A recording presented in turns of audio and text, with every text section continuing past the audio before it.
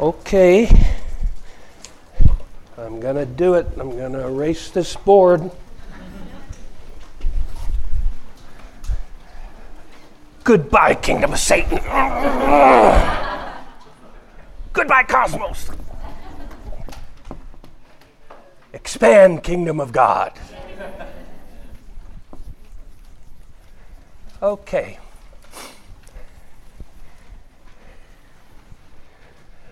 All right.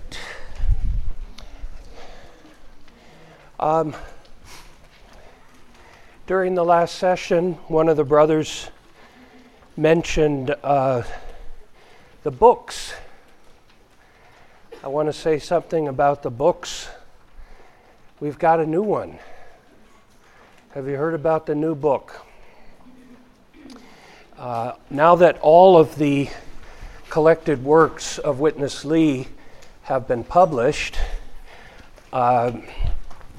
we really don't have a lot of new things to print. We still have the Holy Word for Morning Revival, which we will continue to receive. We still have the Ministry Magazine, which is the current spoken ministry. Do you ever read the Ministry Magazine? Or, some people are more listeners and some are more readers.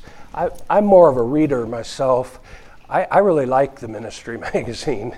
It's basically a very lightly polished transcript of the spoken message. I like that.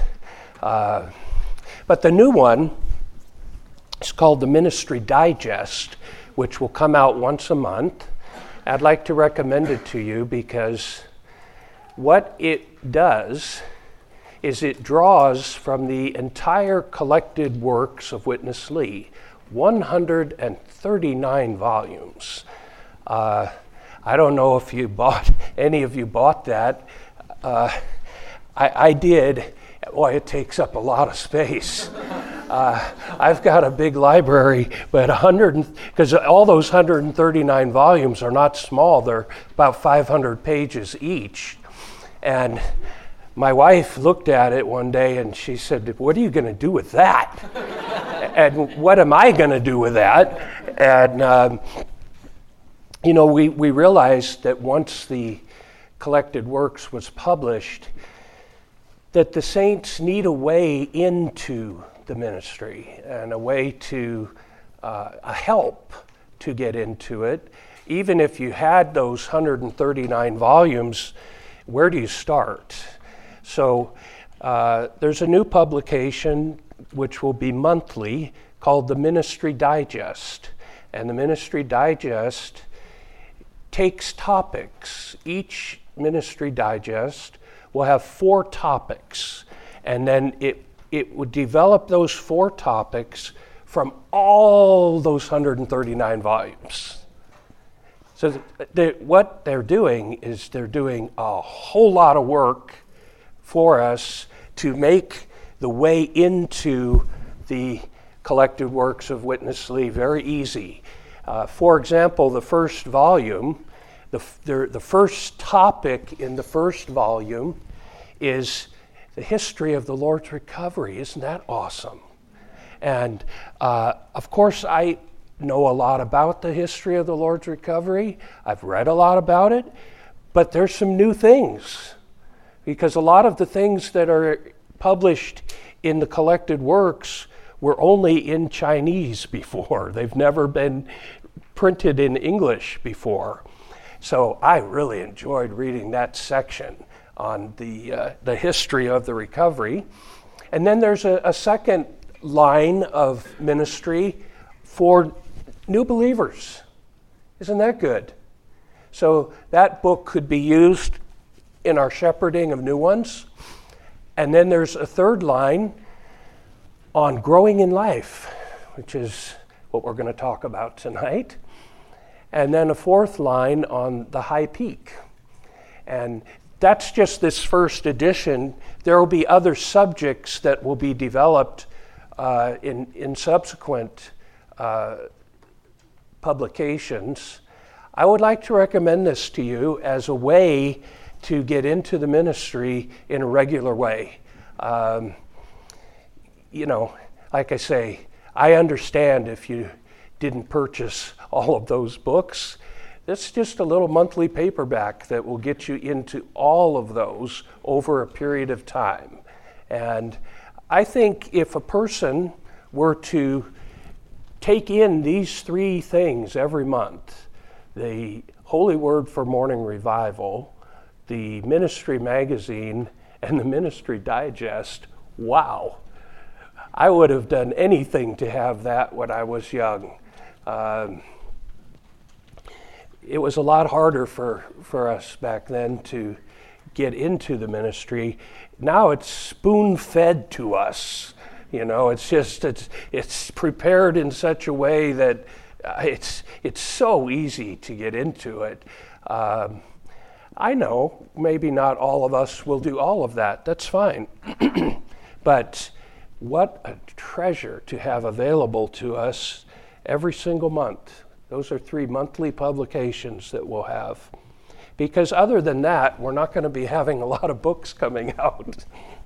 Very few, because everything's mostly all in print now.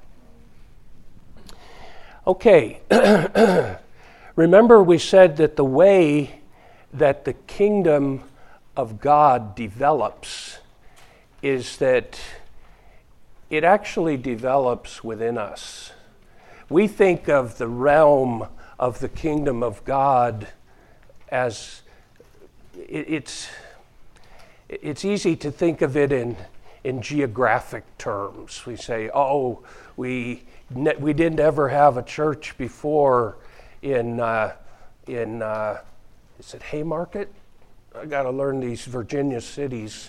We never had a church in Haymarket. Now we do. The kingdom has expanded. Well, I don't deny that there's a geographic aspect to it, but remember that the kingdom of God is God. It's God himself. So it's not enough just for people to go to Haymarket. They need to bring the kingdom of God with them. And the kingdom of God needs to expand in us, and it does that by our growth in life, by the growth of the divine life in us and the development of the divine nature, which we saw in 2 Peter chapter 1. We received the precious faith as a seed, and everything is in that seed. This is good news. I hope you understand the significance of that. Everything is in the seed. When you plant a fruit tree, where I live, we grow apples. If you plant an apple seed, you will get an apple tree. That's a law. You will not get a citrus tree. You will get an apple tree. Because the material, the instructions, the life law is in that seed. That's where it is. Everything that's needed is in that seed. So you plant the seed, you water the seed, you feed the seed. That's all you need to do. And as I said this morning, keep the disease away. Pull the weeds. Keep the insects and other things away, you will end up with an apple tree. It's a law. So what seed was planted in us? You could say it's the seed of the kingdom. Sometimes the Bible does use that expression, but it's the seed of God. It's the seed of God. Let me give you a verse. This verse is astounding, especially if you know the Greek language, but we're not going to read it in Greek, don't worry. We're going to read it in English. 1 John chapter 3, verse 9, it says, Everyone who has been begotten of God. Begotten of God. Only John uses this expression. He uses it in John chapter 1, 12 and 13. We are begotten of God. And here he uses it again. And this is not an illustration. This is literal. We are begotten of God. Amen. Let me ask you, were you begotten of God? Yes. Or were you adopted by God? No. You know, some translations use the word adoption. Isn't that terrible? I'm not adopted. I'm a real born child of God. I'm begotten of God. Okay, it says everyone who has been begotten of God does not practice sin because capital H, his seed abides in him. And he cannot sin because he has been begotten of God. Then the footnote on his seed, denoting God's life, which we received of God when we were begotten of him. This life, as the divine seed, abides in every regenerated believer. If you check the Greek language, you will find that the word seed there refers to the genetic material. It's the genes of God himself. I told you earlier, I received the genes of my father, so I look like him, I sound like him. There was really nothing I could do about it. I always tell my two children, I say, I'm very, very sorry that I passed on to you my genes. There was nothing I could do about it, but I made up for it by preaching the gospel to you and getting you regenerated with the divine seed. It's the same thing, really. Once the divine seed comes into a person, it always produces the divine image, always. You can't stop it. You can help, you can cooperate, you can cause it to grow properly and normally, or you could slow it down. You can't stop it. The human life you can stop. It can be terminated. The divine life cannot be terminated. So listen, every believer, even the worst one you can think of, maybe it's you, the worst believer you can think of, the weakest, poorest believer you can think of, anyone who has ever received the divine seed will grow to maturity and express the divine image. It's a law. It's an unchangeable law. Isn't that wonderful? So, if that's true, what should we do in our Christian life? We should just cooperate with the growth and facilitate the growth of the seed.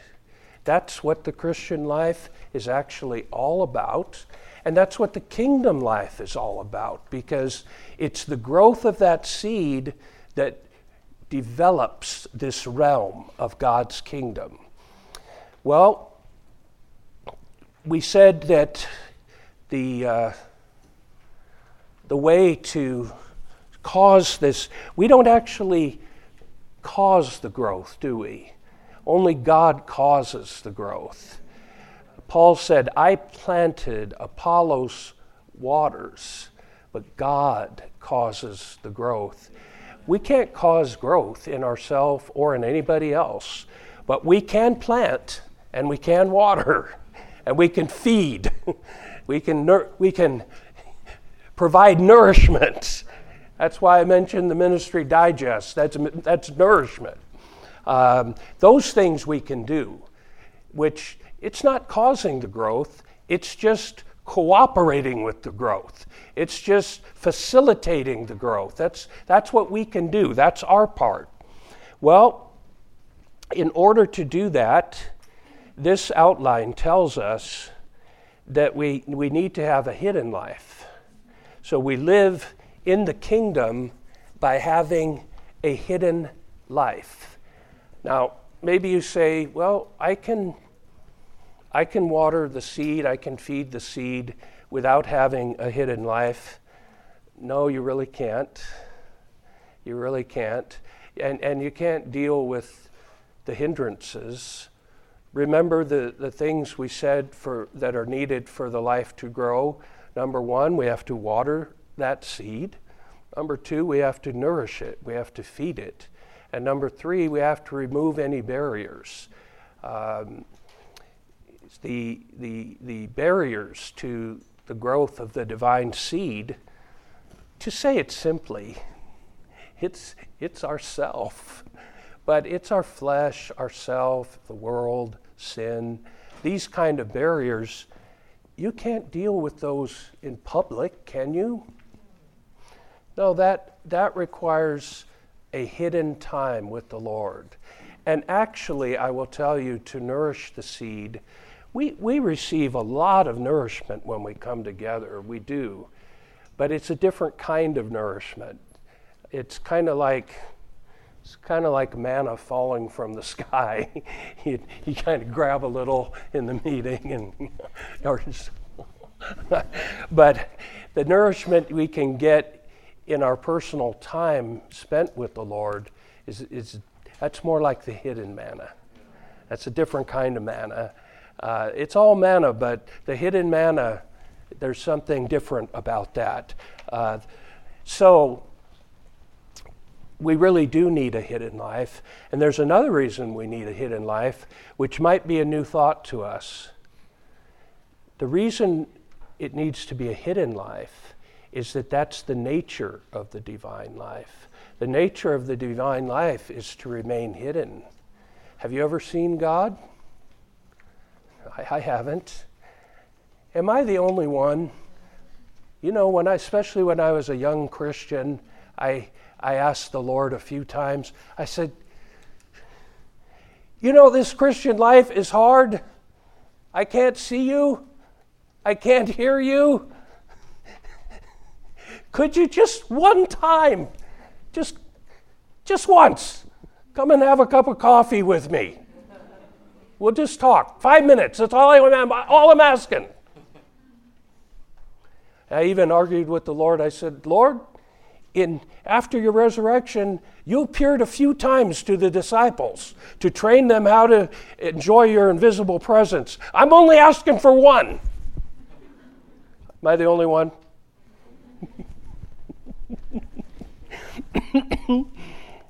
It didn't happen. Because the nature of the divine life is to remain hidden. And because He likes to remain hidden, the life in us will lead us to live a hidden life. It will, if we, or to say it another way, if we are living by the divine life, if we are living in the kingdom of God, we will have a hidden life. We'll have a life that isn't seen or known to others. And in this outline, it's described like a tree. You see a part of the tree, but that's not the whole tree, is it? There's a great amount of the tree that is underground. In fact, it's never seen. What we see is what's above ground. What's below ground is not seen, and if it is seen, that tree's in big trouble. In fact, that tree's probably dead if the roots, especially the deeper roots, are exposed. At the very least, the tree's not going to grow well, and it may die. So in this message, we want to talk about this hidden life and these roots. That the roots are the part of the tree that absorb the water and the nourishment. that causes the growth of the tree. You never see them. You never see them. But they're actually the part where the growth takes place. You see the growth above ground, but you don't ever see the growth that takes place below ground. Okay, so now we'll read this outline. I said the nature of the Lord's life is hidden. One place we can see that clearly is in the God-man living of the Lord Jesus. He, over and over, he just disappears. He just goes away from the disciples to be with the Father. And we don't know what he does, except in a number of cases it tells us what he does. He goes away to pray. And to pray means to contact the Father, to contact the Lord. Our main thought about prayer, when we hear the word prayer, we think, oh, yeah, we got to pray for the Lord's move in the Bible Belt. We need to pray for the conference. We need to pray for our children. Yeah, we do, but that's not the primary significance of prayer. In fact, that actually isn't prayer. That's intercession. And there's a difference. You remember in the tabernacle, there's two altars. There's at this entrance to the tabernacle, there's a bronze altar. And deep inside the holy place, right at the entrance to the Holy of Holies, is that light still kind of bothering? Is that light? It's this one? Is that better? Yeah. This one too, huh? See, it's very bright in the Holy of Holies. Because the light is, God himself. And okay, anybody else? Anybody else being blinded by the light? How are we doing now? You're still very much enlightened. Okay, so we had two altars, right? And at the first altar, man's need is met at the bronze altar. And that's one kind of prayer. And at the second altar, God's need is met through the intercessory prayer. So I would say it this way. The first altar is where we pray. The second altar is where we intercede. And prayer comes first, not intercession. We usually reverse the order. Actually, we hardly pray. We mainly intercede. We don't pray much. We don't much have the concept of prayer because most of our idea of prayer is that it's all about, there we go. I didn't want to bring you into darkness, just,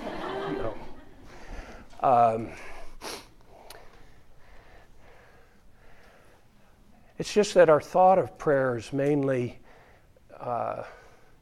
activity-oriented. But what is the real purpose of prayer? The real purpose of prayer is to breathe in God and to absorb God. That's the purpose of prayer. The purpose of intercession is to execute God's will on the earth. Can you see the difference? And I tell you, even in the prayer meeting of the church, we should have both prayer and intercession. You actually shouldn't, in the picture of the tabernacle, let me just remind you, in the picture of the tabernacle, you have three sections: the outer court, the holy place, and the Holy of Holies. And the bronze altar is here. It's the entrance to the tabernacle itself. And the incense altar is here. It's the entrance to the Holy of Holies. What we try to do is we try to jump all the way from the outer court to the incense altar. Let me tell you, even if you're an Olympic long jumper, you can't make that. You can't make that. No, before we intercede, we need to pray.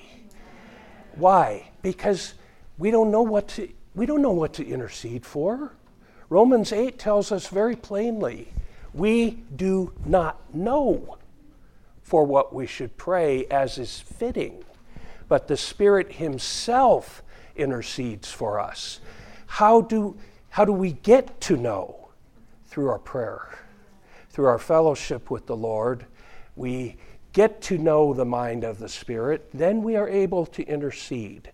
So, often we find the Lord praying. We actually don't find him interceding that often. Have you ever thought about that? Read the 4 Gospels. He prays a lot, but there's not very many records of him interceding. Maybe we're not really living the God-man life that much if we aren't doing what the God-man was doing. So here it says we need to learn from the pattern of the Lord, living a hidden life in his going up to the mountain privately to pray. I like that. That's Matthew 14:23. He went up to the mountain. He was alone, privately, and he prayed. The Lord did not remain. Let me explain a little. In Matthew 14, the Lord had just done a great miracle.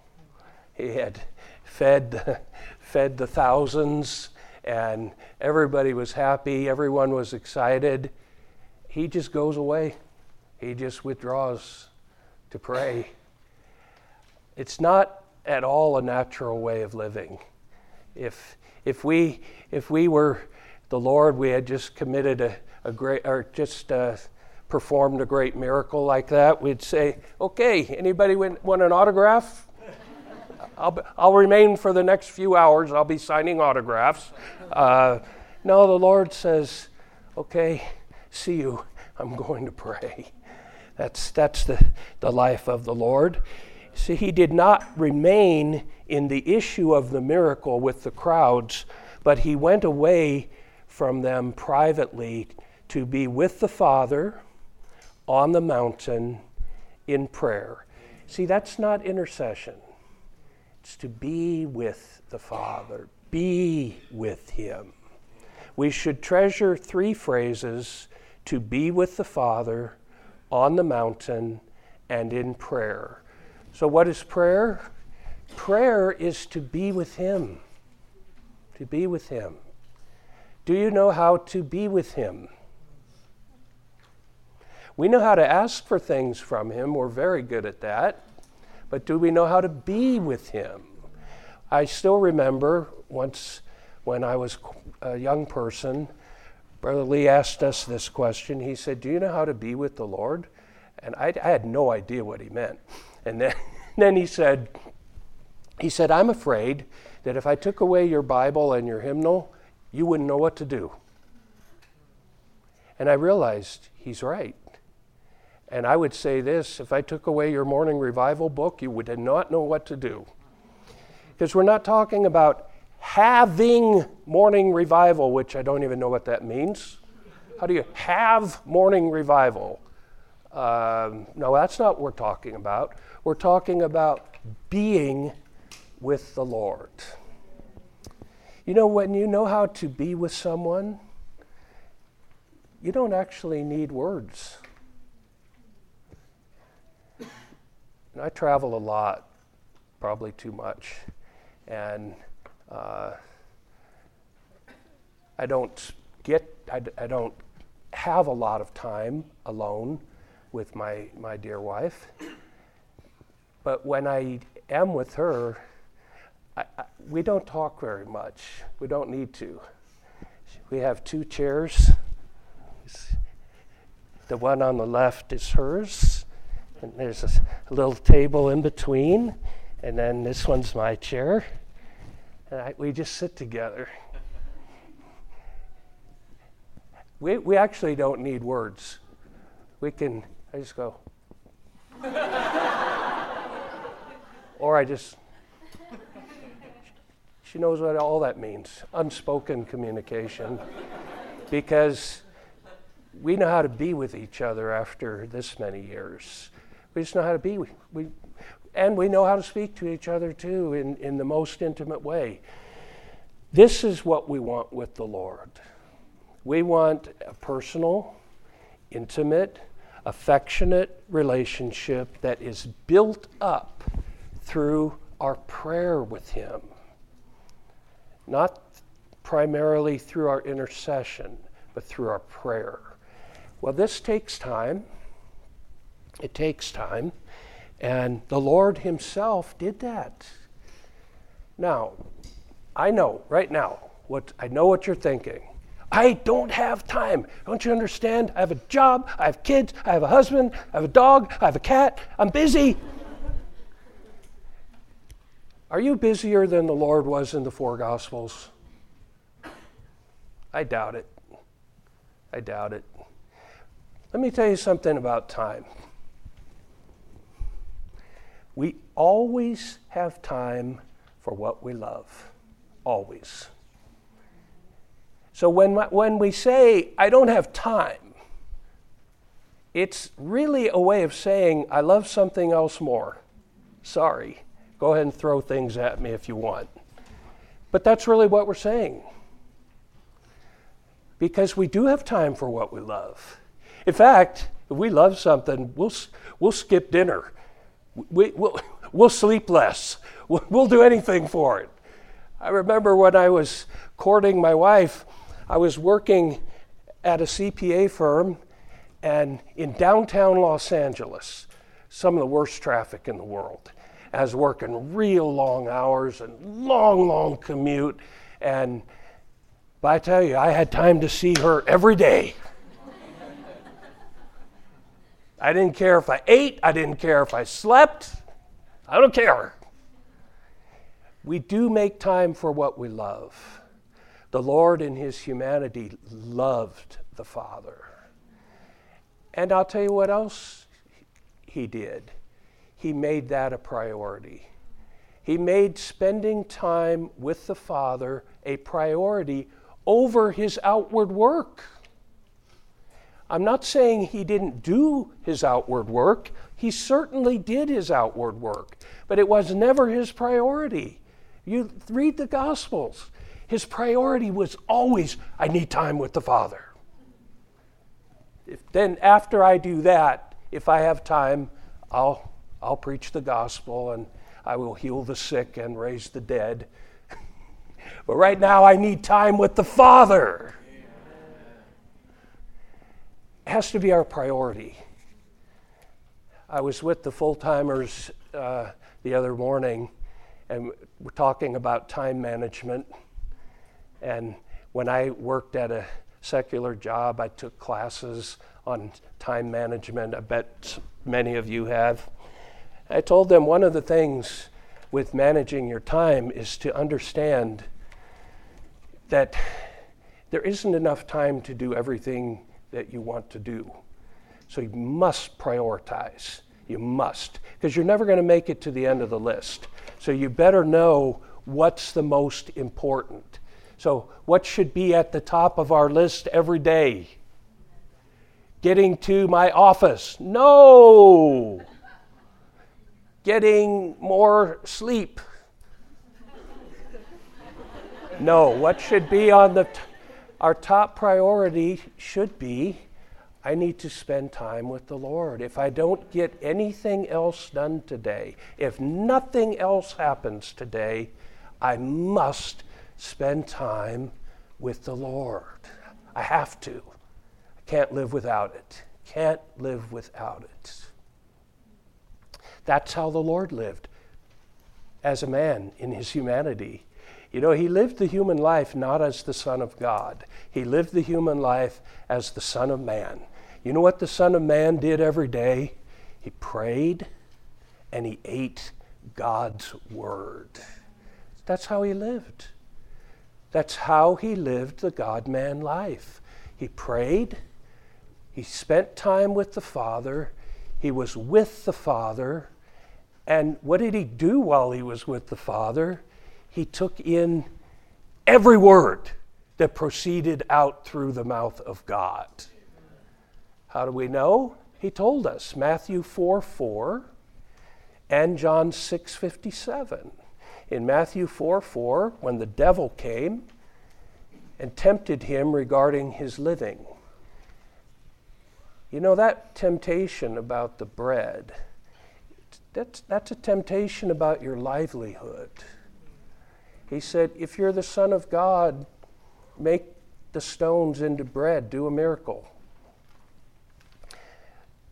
I don't think any of us, correct me if I'm wrong. No, don't correct me, I don't want to know. I doubt that any of us has ever fasted 40 days. But the Lord did. And he was hungry. In fact, the Bible tells us he was hungry. Don't think he's God, he's not hungry. No, he was hungry. And the devil came and tempted him, and he said, man shall not live by bread alone. What man was he talking about? Himself. But by every word that proceeds out through the mouth of God. Now put Matthew 4:4 together with John 6:57. In John 6:57, he told us the secret of his living.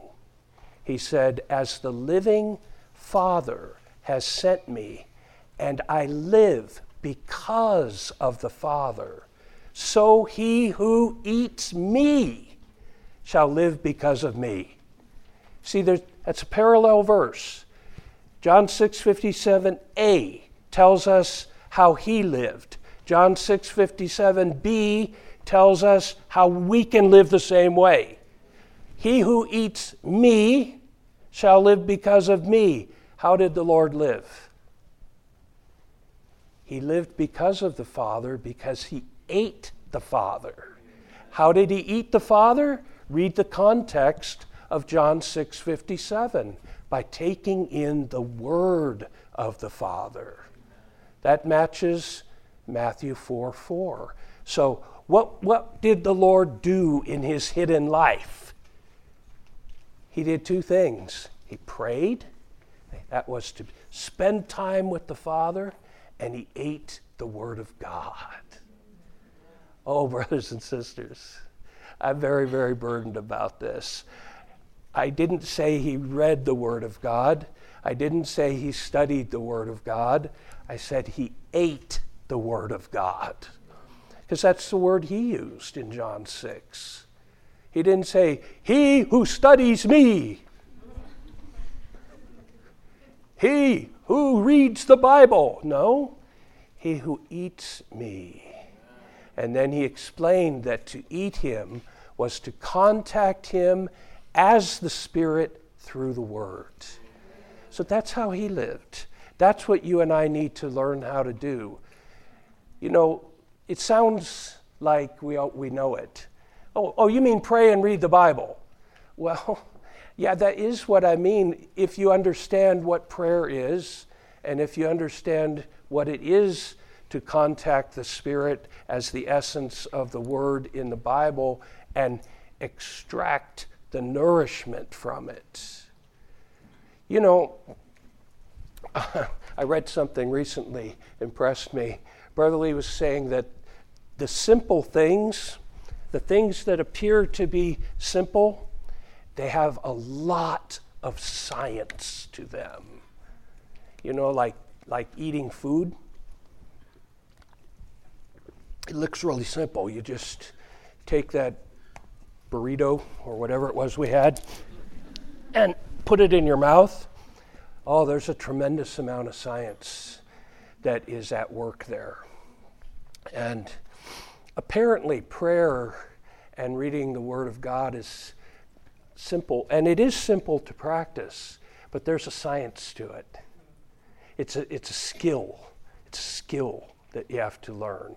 To be with the Lord, to spend time with the Lord, to pray is something you have to learn how to do. You know, we have a brother in my locality. I better hurry up. We have a brother in my locality. Bed knows him. He's so funny.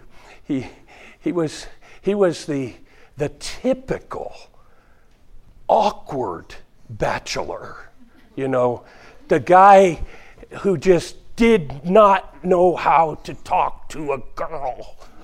And he was he was interested in a sister, and he decided he was going to approach her, and she agreed to spend time with him. So on the very first time they ever got together, he brought a ministry book, and he's like, okay, let's read this. And she told him, she says, put that book down and talk to me. He said, you mean I gotta talk? I don't know how to talk. Sometimes that's what the Lord is saying to you. He's saying, put down everything. Talk to me. Talk to me. You go, I don't know how. I've never talked to God before. Well, start. Start. That brother's very normal now.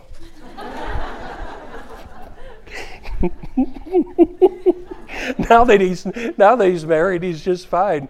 But he was so funny. I wish he was here. He could tell you the story. See, you have to learn. You have to learn, don't you? You have to learn. And to spend time with this invisible one, we have to learn. Learn to talk to him. Prayer, it's not formal. It's not formal. It's an intimate conversation. You may say, well, I don't know what I'm supposed to say. That's what the Bible is for. When we open the Bible is his speaking to you. Your prayer is your response to his speaking. That's what it is. So, when someone speaks to you, it's really pretty rude not to speak back. I say, hey, Brian, it's so great to see you. And Brian's, man, I'll be offended.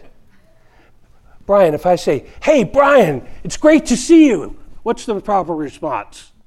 It's nice to see you too. Could have been a little more enthusiastic there. I mean, that was, we might have a problem. I don't know. Brian, if your wife says to you, Brian, I love you, what's the proper response? I like you? You're okay? No. So when we read in the Bible, Jeremiah chapter 31, and the Lord says, I have loved you with an eternal love, we go, that's a good verse. See, don't read the Bible. Converse with the Lord. He just said, I loved you. I've loved you from eternity. What's the proper response? I'd say, oh Lord, I'm overwhelmed that you love me before I was created. And even after I was created and turned out so rotten, you still love me. No, I mean it. Converse with him. His word is his speaking to you. Your prayer is your response to him. That's how to be with him. That's how to spend time with him. We combine prayer with the word. That's how the Lord did it. It's not a big secret, is it? And yet, do we know how to do it? You say, sure, I know how to pray. I know how to read the Bible. Well, do you know how to do it this way? Where we contact the living person who is the reality of the Word of God. That's the secret. Okay, I need to get moving here because s'mores are waiting,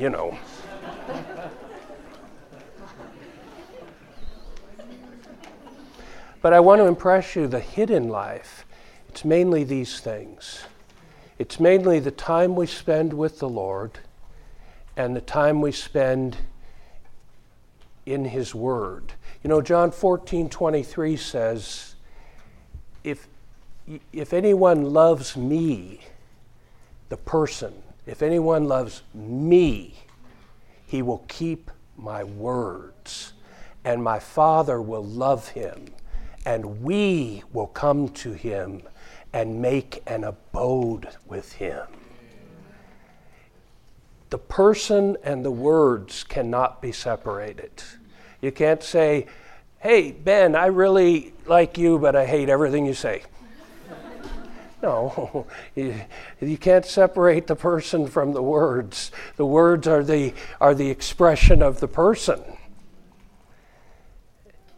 And to love the Lord equals loving His Word. And you know what happens? It causes a response in Him.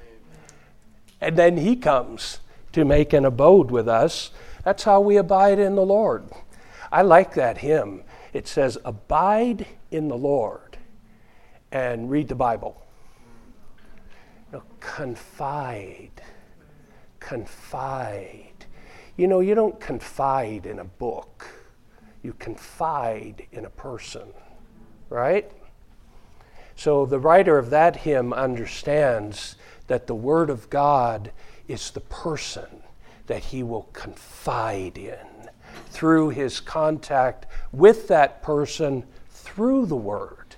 That's what A.B. Simpson learned. That's what we need to learn. Okay, Roman numeral 2. The principle of the kingdom people is that they live a hidden life, not performing their righteous deeds before men. Deeds such as giving, praying, and fasting. In Matthew 5-7, you have the laws. You have the constitution of the kingdom of the heavens. Remember this morning we said if you live in a particular kingdom, you have to know the laws of that kingdom. If you violate the laws of that kingdom, you'll have trouble. There's no excuse for not knowing the laws. And where are the laws found? The laws for the kingdom of God that we are supposed to live in the reality of? Well, in a great portion, they're found in Matthew 5, 6, and 7. So we should spend a good amount of time reading and knowing Matthew 5, 6, and 7 to understand what kind of kingdom it is that we live in. You know, in the United States, if you're chewing gum and you spit it out on the ground, no one will do anything to you. But if you do that in Singapore, they will cane you. You know that? You got to know where you are. In the kingdom of God, you have to live a certain way. And what way are you supposed to live in the kingdom of God? Read Matthew 5, 6, and 7. One of the principles is this. You have to do everything in a hidden way. You have to give in a hidden way. You have to pray in a hidden way. You have to fast in a hidden way. If one of the brothers says, "Wow, you look a little tired today," don't respond by saying, "Well, I've been fasting for 2 days."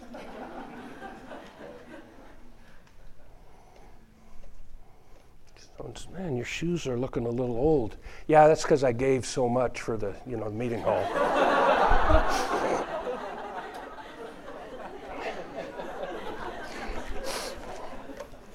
In religion, remember? Religion is the number one item in the kingdom of Satan. When you give, they put your name. David Kung gave so much that we named the screen after him. because he paid for it. And this is the Ben Shee Memorial Podium because he bought it for us. That's the kingdom of Satan. That never happens in the kingdom of God. Regarding each of the three illustrations, the Lord uses the word secret. Our Father is in secret. That's his nature. He never shows himself. He's in secret. And he sees us in secret. We can't see him seeing us, but he does. He sees us in secret. The kingdom people, as the children of the Heavenly Father, must live in and care for the Father's hidden presence. Here's why. The kingdom people are not allowed to do anything in the flesh for the praise of men. And this kills the flesh and the self. If we receive praise from men, that builds up our flesh and our self. If we receive no recognition, and even people don't even know, that kills our flesh and our self. That's a hidden life. The saints who grow openly do not grow in a healthy way. We all need some secret growth in life, some secret experiences of Christ, and we need to fellowship with the Lord in a secret way. Okay, I think you got this point. The third Roman numeral is a quotation from Isaiah chapter 45, which tells us what kind of God God is. Surely you are a God who hides himself, O God of Israel, the Savior. Isaiah understood that God was very, very real, but always hidden. You know, there's a book in the Old Testament that doesn't mention the name of God, but God is all over it. It's the book of Esther. God is working behind the scenes in everything that happens in the book of Esther, but the name of God doesn't even appear in that book. This is God. He does a lot, but he does it all hidden, always hidden. God does countless things in the midst of his people and countless things in their personal lives, yet he conceals himself. It would make it so easy if he would just tell us, hey, this is me. What's going on in your life right now? I did it. That would make it a lot easier, but he never does that. So we have to pray. We have to contact him before we even realize, oh, this is God. This is God. I thought it was something else, but now I know it's God. But in order to know that, I have to contact the hidden God. And here's an example, a good one, from 1 Kings chapter 19. I'll just, rather than read the verses, I'll just relate the story to you. Remember, Elijah was hidden in a cave, and he was feeling very bad because he was fleeing his pursuers, and he felt completely alone, and he felt that God was nowhere to be found. And he was hoping that God would come. And the first thing that happened, there was a great wind. A great wind. And Elijah thought, oh, that must be the Lord. It's a mighty wind. Then it says, Jehovah was not in the wind. Then the second thing that happened, a big earthquake. He said, oh, that must be God. But Jehovah was not in the earthquake. And then a fire, burning fire. He said, this must be the consuming God. No, Jehovah was not in the fire. And then after that, a gentle, quiet voice. That was Jehovah. Not the wind, not the earthquake, not the fire, but a gentle, quiet voice. So here it says, God was obviously with Jehovah on Mount Carmel, but when God withheld his manifest presence, Elijah could not bear it. You know, earlier I mentioned John chapter 21. After the Lord resurrected, he disappeared visibly, but he never left. This is a real test to you and me. He's right here. You know, he's right here right now. I mean, he is right here, but none of us can see him. That's a test to us. We need to realize the hidden nature of God's working. We should not think that only mighty influences, great visions, and tremendous revelations are of God. God's surest work is done in the secret of our beings. Oh, I love this next point. When the only begotten Son came for the purpose of declaring God, he hid him, in a human life whose appearance was marred and that had no attracting form nor majesty. This is how God likes to be. He didn't want people to look at him and say, oh, God is here. No, what they saw, they not only saw an ordinary man, they saw a man whose face, it says his visage, was marred more than any man, such that when people saw him, they turned their face away. Can you imagine? I would say, Lord, at least make yourself decent looking. I mean, you don't have to be handsome, but just, average.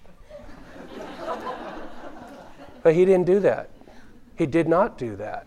Why? It's not who he is. That's not who he is. God has the kind of temperament that dislikes ostentation. He likes to work secretly rather than openly. That's what he likes to do. That's the kind of God he is. Okay, let's read Roman numeral 4 together, the big point.